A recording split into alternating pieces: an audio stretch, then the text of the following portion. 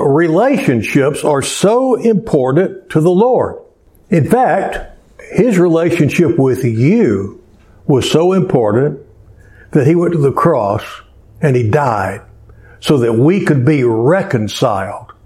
He went to the cross to reconcile the world to Himself.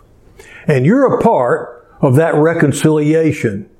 And He wants the relationship between you and Him to be right. He wants it to be good. He wants it to be a joyful thing. And He wants our relationship with each other to be the same way. And yet, there's so much, just, I don't know, what would you call it? Just antagonism in the world today, I guess you might call it. So much adversarial opposition, one to the other, us against them, me against everybody else. Just so much of that going on.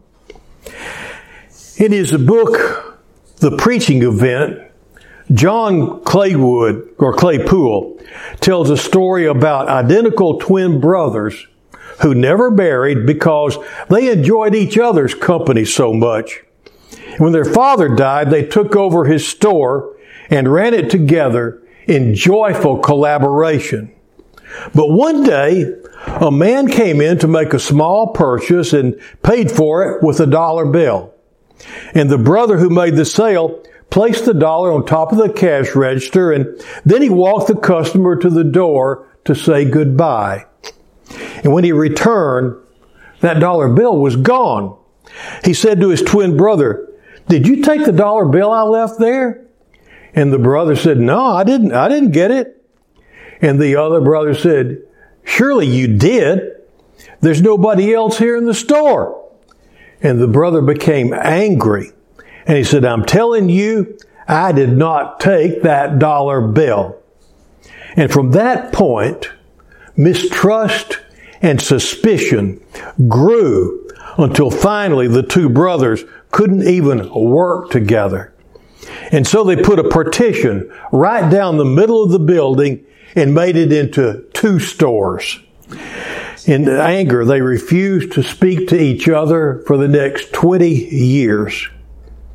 Then one day a stranger pulled up in a car and he came into one of the two stores and he spoke to the brother that was in that store and said, "Have you been in business here long?" And the brother replied, "Yeah, 30 or 40 years was the answer." "Good," the stranger said, "because I very much need to tell you something. 20 years ago, I passed through this town. I was out of work. I was homeless. And I jumped off a boxcar. I had no money. And I had not eaten for days. I came down that alley outside, and when I looked into your store window, I saw a dollar bill there on the cash register. I slipped in and I took it. Now recently I became a Christian. I was converted and I accepted Jesus as my personal Savior. And I know now it was wrong for me to have stolen that dollar bill. And I've come to pay you back with interest and to beg you for your forgiveness." When the stranger finished his confession, the old storekeeper began to weep and he said, "Would you do me a favor? Would you please come next door and tell that story to my brother?" And of course, with the second telling of that story, the two brothers were reconciled with many hugs and apologies and tears. 20 years of hurt and broken relationship based not on fact, but on mistrust and misunderstanding. But then healing came and reconciliation came because of that stranger's love for Christ. Now you see what happened with this stranger whenever he came to know Jesus as Lord and Savior. Before anything else, he was convicted of sin. And he could look back and he could see all the things that he had done wrong in his life. And he didn't want to be like that anymore. And so he went about to make amends wherever he could. And I want you to see that this one man's willingness to be obedient to Christ and to do what he knew the Lord wanted him to do made a difference for the good in the lives of two that he had destroyed for 20 years. We have ripple effects. Our lives touch other lives every day. In a little thing, swiping a dollar bill doesn't sound like much, but look at what it did to two lives. And how many more lives, how many cousins and all involved in that family were touched to the bad or to the ill because of one man swiping a dollar bill. Doesn't have to be that way. Our world is littered with broken relationships. We have them in our families, between husbands and wives, parents and children. We face them between employers and employees, with neighbors, different ethnic and social groups, between nations.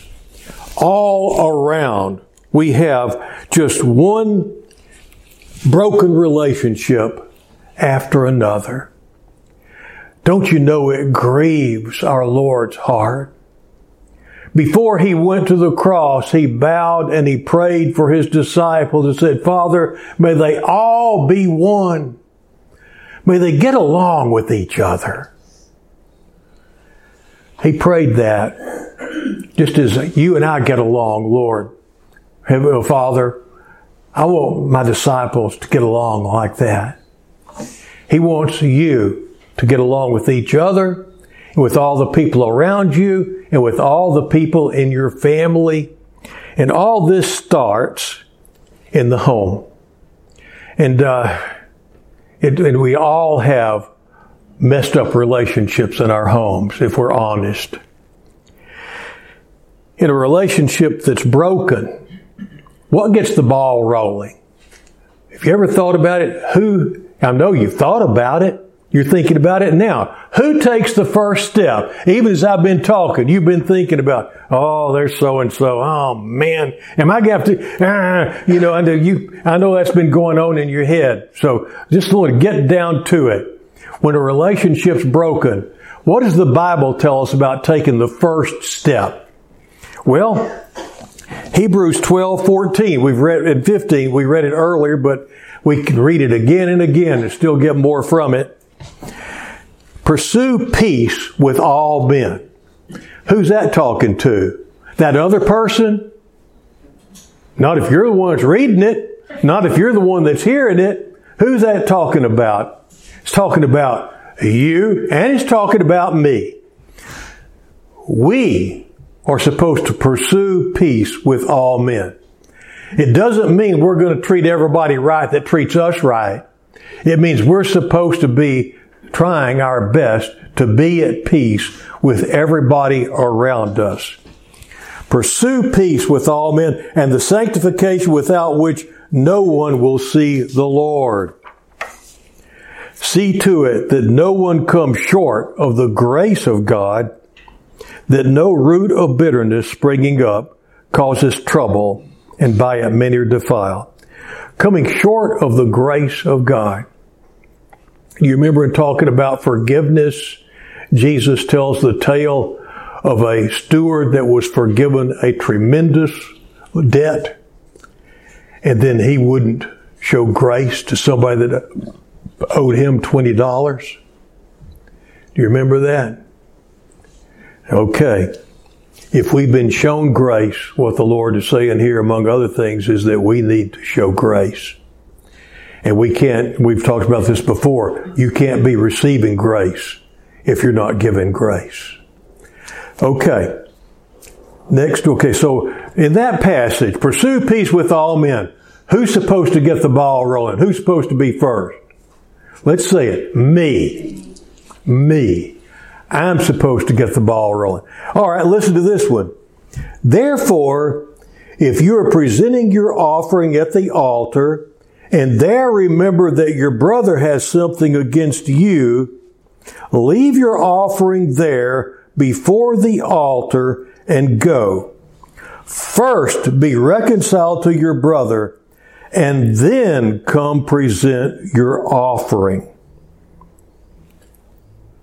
Who takes the first step? If somebody has something against you, who takes the first step?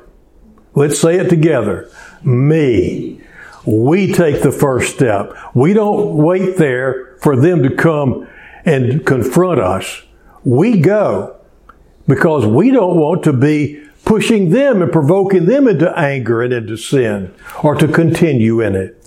Okay, so so we've got two that say it's up to us. We're supposed to get it started.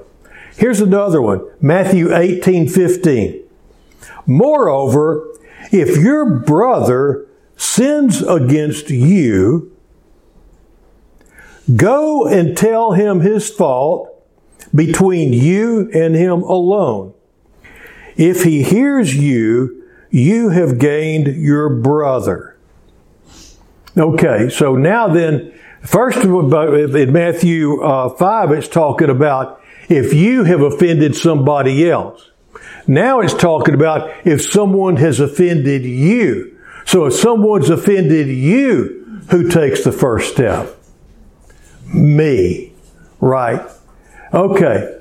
It says out of the mouth of 2 or 3 witnesses that things are confirmed. We've read 3 scriptures now where the onus is on us. It's always our relationships or our responsibility. It's up to us to do what we can. It says, as much as it lies with you, in another place in Romans, be at peace with all men. As much as you can, you're supposed to be bringing about peace, not picking fights, not sitting back sulking, waiting for somebody to come and grovel at your feet. That's just not the way it works. Okay, and whenever Jesus is talking about this, if you're coming to make your offering, that is a major deal to go before the Lord. And some of the Pharisees and scribes and I almost said hypocrites because he always says, you scribes, Pharisees, hypocrites. But anyway, before the scribes and Pharisees, so many of them, they made a big deal out of their giving and out of bringing their offering before the Lord. And he's saying, if you're getting ready to do that, before you go and put on your show of how religious you are, if you want to be doing this for the Lord, you take care of the stuff between you and that person that you offended first. Then you come and do your religious stuff. And he's saying it's much more important to our Heavenly Father how we're getting along with each other than what sort of show we put on in front of Him. And so, that's kind of, for years, I have served churches that were fighting what they call the religious wars. No, it's the worship wars. That's what they call it. Are we going to have a traditional service, or are we going to have what they call a contemporary service is the name they use now? Are we going to have a blended service? And people would just duke it out verbally over that. And not even get along with each other in church over what sort of music we're going to be singing, what sort of worship we're going to be doing, or how the style of it. People would be ugly with each other about it. My goodness, they'd be upset and ugly with each other over what color flowers are going to be at something. Or, oh my goodness, I remember First Methodist Houston downtown. They were renovating. And one morning, Dr. Charles Allen was talking about how things were coming. He said, the carpet's going to be green. It's going to be green. No discussion. It's going to be decided it's going to be green, because everybody was just all over the place about what color the carpet was going to be. So we've got to nail those things down. That's fine. But anyway, people get ugly about religious stuff, don't they? But God could care less about the religious trappings if our hearts aren't right with each other and with Him. And if you don't have a right heart toward Him, we're going to see in a minute, you're not going to have a right heart toward others. And you can't, that's one of the ways that you show you have a right heart toward Him, is how your heart is directed toward others. So, in fact, this is something that goes from way deep in the Old Testament up through the New Testament. What Jesus is talking about whenever you're making your offering, if your brother has something against you, you go to your brother, get it right. Listen to this from Isaiah, some 700 years before Jesus came along. At that point in time, the Jewish people were in a bad spot. And they were saying, we're God's people. We're the chosen people. Why isn't God answering whenever we're praying? What's going on here? And God sent Isaiah to tell them this. Is it a fast like this which I choose, a day for a man to humble himself? Is it for bowing one's head like a reed, and for spreading out sackcloth and ashes as a bed? Will you call this a fast, even an acceptable day to the Lord? Now listen to this. Is not this the fast which I choose? To loosen the bonds of wickedness, to undo the bands of the yoke, and to let the oppressed go free, and to break every yoke. People were busy accusing each other of not being religious enough. They were busy just pointing fingers at each other and being ugly with each other. And they weren't doing what the Lord wanted more than anything else. And he goes on. He said, is it not to divide your bread with the hungry and bring the homeless poor into the house? When you see the naked, to cover him, and not to hide yourself from your own flesh. That means hiding out from your relatives, not having anything to do with your relatives. Then your light will break out like the dawn, and your recovery will speedily spring forth, and your righteousness will go before you. The glory of the Lord will be your rear guard. Then you will call, and the Lord will answer. You will cry, and He will say, here I am. He said, if you want the Lord to be with you and to manifest His presence in you and among you, the first thing that you need to do is get things straight with each other. And then he goes and he says, if you do that, then everything's going to be really good again between you and me, and for your well-being and for your whole land. Then he says, if, this is the proviso, if you remove the yoke from your midst, putting heavy burdens on other people, remove the yoke from your midst, the pointing of the finger and speaking wickedness. I don't know how many times I've had somebody quote the thing about it. If you're pointing a finger at one person, there's three pointing back at you. For some strange reason, they say four a lot of times. I don't know where they get that from, but I guess they're doing their math and said 5 minus 1 leaves 4. But anyway, so it winds up being there's 3 pointing back at you. And so many times we go around blaming everybody. We go around pointing fingers at what everybody else is doing wrong instead of taking care of our own stuff. You see, it's another way of what Jesus was talking about when He said, first get the beam out of your own eye so you can see the speck in your brother's eye clearly. And so all of this, what Jesus is talking about, Isaiah had talked about 700 years before. The pointing of the finger, the speaking wickedness, and if you give yourself to the hungry and satisfy the desire of the afflicted, then your light will arise in darkness, and your gloom will become like midday. And the Lord will continually guide you and satisfy your desire in scorched places and give strength to your bone. In scorched places. We need to take this to heart today, don't we? Because we're in a scorched place right now. So He's talking to us. That's just a sign. This word is for you this morning because we're here in a scorched place. And give strength to your bones. And you will be like a watered garden and like a spring of water whose waters do not fail. So, He's saying, if you want to show me you really love me, start taking care of the people around you and start taking care of your relationships in the right way. Instead of just blaming and accusing and fault finding with all those around you, instead, start seeking peace. So we've got all of that going on, and I tell y'all, I gave y'all a handout. I gave you a handout, and it's about steps to healing in a relationship.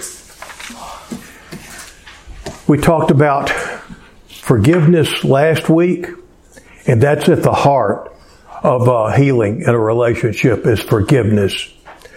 And these steps I've developed through the years in working with couples whose marriages were just falling apart, of people who just didn't think that their marriage could ever be what it should be. I don't know how many times I've had people come in just devastated because their spouse they discovered was being unfaithful to them. And I have taken people through this process and seen them walk out holding hands in church on Sunday morning and getting along just fine. When you put the Lord first in your relationships can be healed. I think I'm a firm believer that any marriage can work if both people are willing to work at it. And that means, first of all, putting the Lord above themselves and above each other. Putting your spouse on a pedestal and worshiping your spouse is going to bring you to a bad spot. But putting Him where He belongs on the throne of your heart, if both of you do that, then when you go through tough times, you have a great and wonderful counselor to go to. And He'll fix things for you. But it takes both of you going to Him together. But the steps in healing in a relationship between people, in a marriage, or between just a couple of relatives or friends, whatever relationship it is, brothers and sisters in Christ, whatever it is, it's the same steps that we go through in being reconciled to God. In coming to Him the first time, and then whenever we mess up, and we have to come back to Him and say, we're sorry. It's the same process on all these different levels. So first, going through it quickly, just looking at it from the standpoint of ourselves and the Lord. First step is repentance. Now repentance, you got to repent before you can be forgiven. There's so many people just want to claim the forgiveness and not ever repent. But repent, you can't even begin to confess until you have repented. And in Matthew 3:2, as things were just beginning, as Jesus' ministry was first started, and saying, repent, think differently, change your mind regarding regretting your sins and changing your conduct, for the kingdom of heaven is at hand. That was the Lord's first message publicly. Repent, for the kingdom of heaven is at hand. Turn around. Be sorry for what you've done and change your mind about it and decide you don't want to ever do that again. In Ephesians 4:32, Paul says, "Be kind and compassionate to one another, forgiving each other, just as in Christ God forgave you." You should be seeking reconciliation with others, just as Christ sought reconciliation for us. Next comes confession. Repentance has to be communicated. You have to say it out loud. And then, whenever we confess our sins to the Lord, He'll forgive us. He says, if we confess our sins, He is faithful and righteous to forgive our sins and to cleanse us from all unrighteousness. Then, forgiveness is given. When we repent and we confess, the Lord will forgive us. And Isaiah says, even I am the one who wipes out your transgressions for my own sake, and I will not remember your sins. He wipes out His sins for His own sake. He forgives you for His own sake. Remember, we were talking last week about how forgiveness isn't for us when it comes to us forgiving others. It's for our own sake. Well, that's why the Lord does it. He doesn't like remembering your sin. He doesn't want to be one that sits up there, oh, there's another against you. One more, you going to hell, man. It's not like that. That's not Him. That's not what He wants to do. Forgiveness is given, then forgiveness has to be received. There's so many people, they don't realize they've already been forgiven. And the good news to them is that it really happened. Jesus did this for you. But until it is appropriated, until it is applied personally to what we have done and that what we're feeling so guilty and so bad about and what's just eating us up on the inside, until that's taken care, until we apply it and say, it's gone. It's forgiven. It's been cast away as far as the east is from the west. Whenever that happens, then we're free. And it's much easier for us to forgive once we've been forgiven. And that brings us back up to the top where it says, just as in Christ, God forgave you. So forgiveness is received. And then from that point on, we're supposed to bring forth fruit worthy of repentance. Listen to what it says in Acts. First to those in Damascus, then to those in Jerusalem, and in all Judea, and to the Gentiles also, I preached that they should repent and turn to God and prove their repentance by their deeds. There is evidence of repentance. That's what we're calling fruit worthy of repentance. So those are the steps that are taken. Now I want to go back and apply those to an individual relationship. There's so many different kinds of hurts that we can inflict on each other. Sometimes it may be just a thoughtless word. Sometimes it could be a word that you've said that's taken wrongly. Sometimes it's a bad joke, let's face it. Something that you thought was funny, and the other person, it hurt them deeply. It can be all sorts of things. Things from horrendous acts of infidelity to just a snarky comment that winds up hitting someone where it hurts real bad. All these things, all along the way, can cause a rift, a tear in a relationship. And this is how that relationship can be mended. First of all, you've got to realize that you've done something wrong. First of all, you've got to admit that you've done something wrong. And you've got to be sorry that you did it. And then from there, healing can start to take place. I've shared with you about the friend of mine that he went out shopping with his wife. They were building a new house, and they were out buying furnishings. It was time to work on the bedroom, and they went in and they were looking at beds. They came across a round bed, and his wife said, "I've always wanted a round bed." And he said, "Well, I'm not sleeping in a round bed." And at that moment, it's like a stone wall went down between the two of them. And she said, "You always get your way." He came to see me because he hadn't figured it out yet. He didn't know I don't know what's going on. All of a sudden she won't talk to me. She's just huffy and all, and didn't know what was going on. And so I got him to recount whatever he thought it started. It's about the round bed. And I said, "So was she right?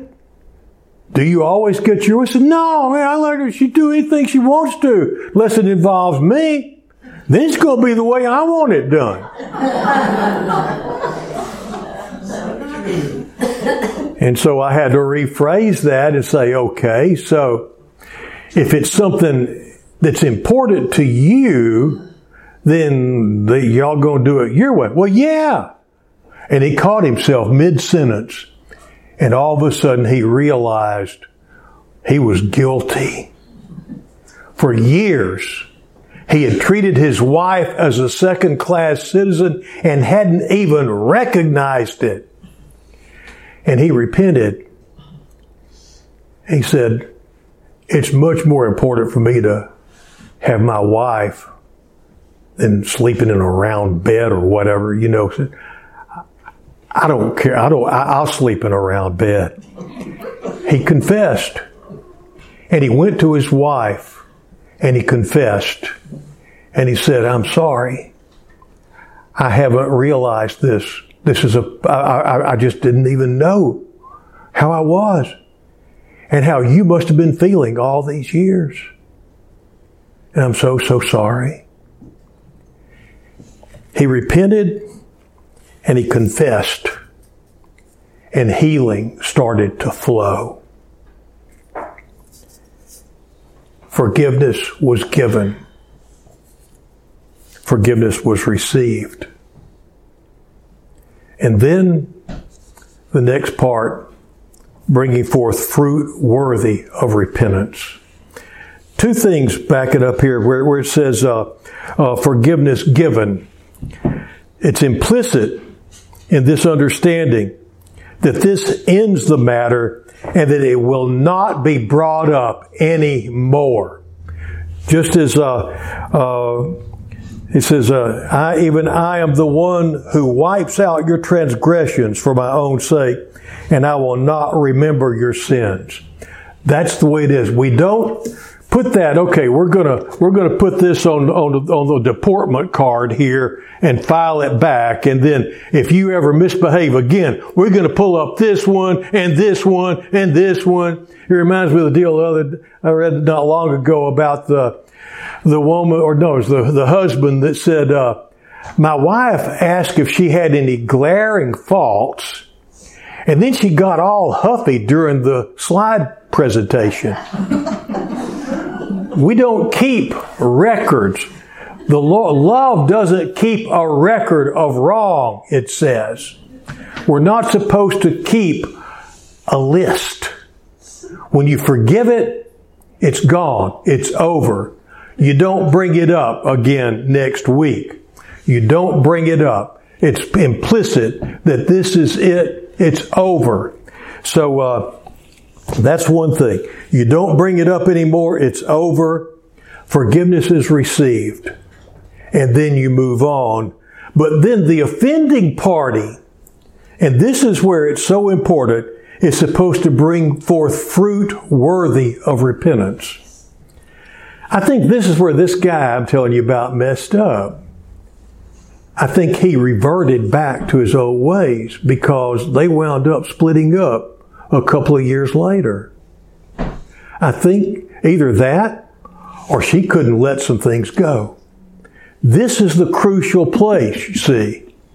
You forget. You forgive, you forget. And then you're supposed to bring forth fruit worthy of repentance. That guy should have shown the next time there was an important decision to be made, that they made it together, and I'd even talk to him about sometimes to show your spouse that you love her, you have to die to self. Sometimes if you love somebody, you need to let them have what they want. I think that's where he messed up. I think that's where things went wrong. But this is so important. Fruit worthy of repentance. Now, situations I've had to talk through this, especially with guys who have been guilty of being unfaithful to their wives, who have been sneaking around in the past and seeing other women. How does a guy like that bring forth fruit worthy of repentance? And by that, I mean, how does he show his wife that he really is serious about this? And one of the ways that he does it is whenever he's calling home, is he gets on a landline. He gets somewhere where it could be shown where he is and says, okay, I'm here right now and I'm going to be leaving. But somehow he can show her. He takes a picture. Nowadays, even pictures, Photoshop, so even that. You've got to do something that lets people, that would let her know where he was at that moment, that she was comfortable with. And then along the way, so that she could be comfortable that he was where he said he was going and doing what he said he was going to do. And so fruit worthy of repentance. And as he tries and as he works and maybe even goes overboard on it and even gets to be a little bit sounding crazy about it, but he shows her that he's really serious about this. This is where so many people drop the ball. They never change. Many times what somebody wants to do when they're saying that they're wanting healing of the relationship, what they're really wanting to do is get things back the way they were. And that's not what it's all about. You don't want to go back the way things were. You've repented from past actions, and you're not going to be repeating those past actions. So you're wanting to move on, and your relationship should be better. Not the way it was before, but you move on into better. Forgetting what lies behind, I move on toward the high calling of Christ Jesus. We move on. So those are the steps. And after you go through all those steps with a big thing or a little thing, you know what? Something else is going to come up because we're not perfect. And then you go through these steps again. Next week, we're going to be talking about anger. And we're doing this backwards, kind of, because most of this stuff comes out of anger and comes into this and then winds up where forgiveness has to be given, you know. So we're kind of going into this, backing into this. But the problem is, so many households, on the outside, everything looks just great. We put up a good front and show everybody just what a great home and family we have. But then behind closed doors, there's yelling, there's hollering, there's meanness, there's barbs thrown at each other. And I think Paul said it well. He said, brethren, these things should not be. Well, there's a lot of meanness going on when the doors are closed in a house, and that meanness shouldn't be taking place.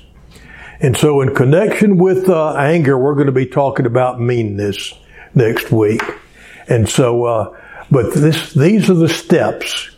You go through these steps, and then, like I said, nobody's perfect. So once this one thing's done, it doesn't mean there's not ever going to be another thing. But after a while, it's amazing that if you keep going through this and you keep bringing forth fruit worthy of repentance, both of you are going to change. And as you're changing, you're going to change each other. And your marriage and your relationships are going to get better and better. And more what the Lord meant for them to be. Oh, I think that's a good place for us. Yeah, it's a real good place for us to stop today. And so let's bow our heads for a moment of prayer. Lord, as we bow our heads for a moment at this time, we pray that you would just help us to even begin to see those places in our lives where maybe we have hurt others, where we've offended others, and help us to go to them and make amends. Give us insight and give us bravery and give us the words to say and the wisdom to bring healing in our relationships. We pray in Jesus' precious name. Amen.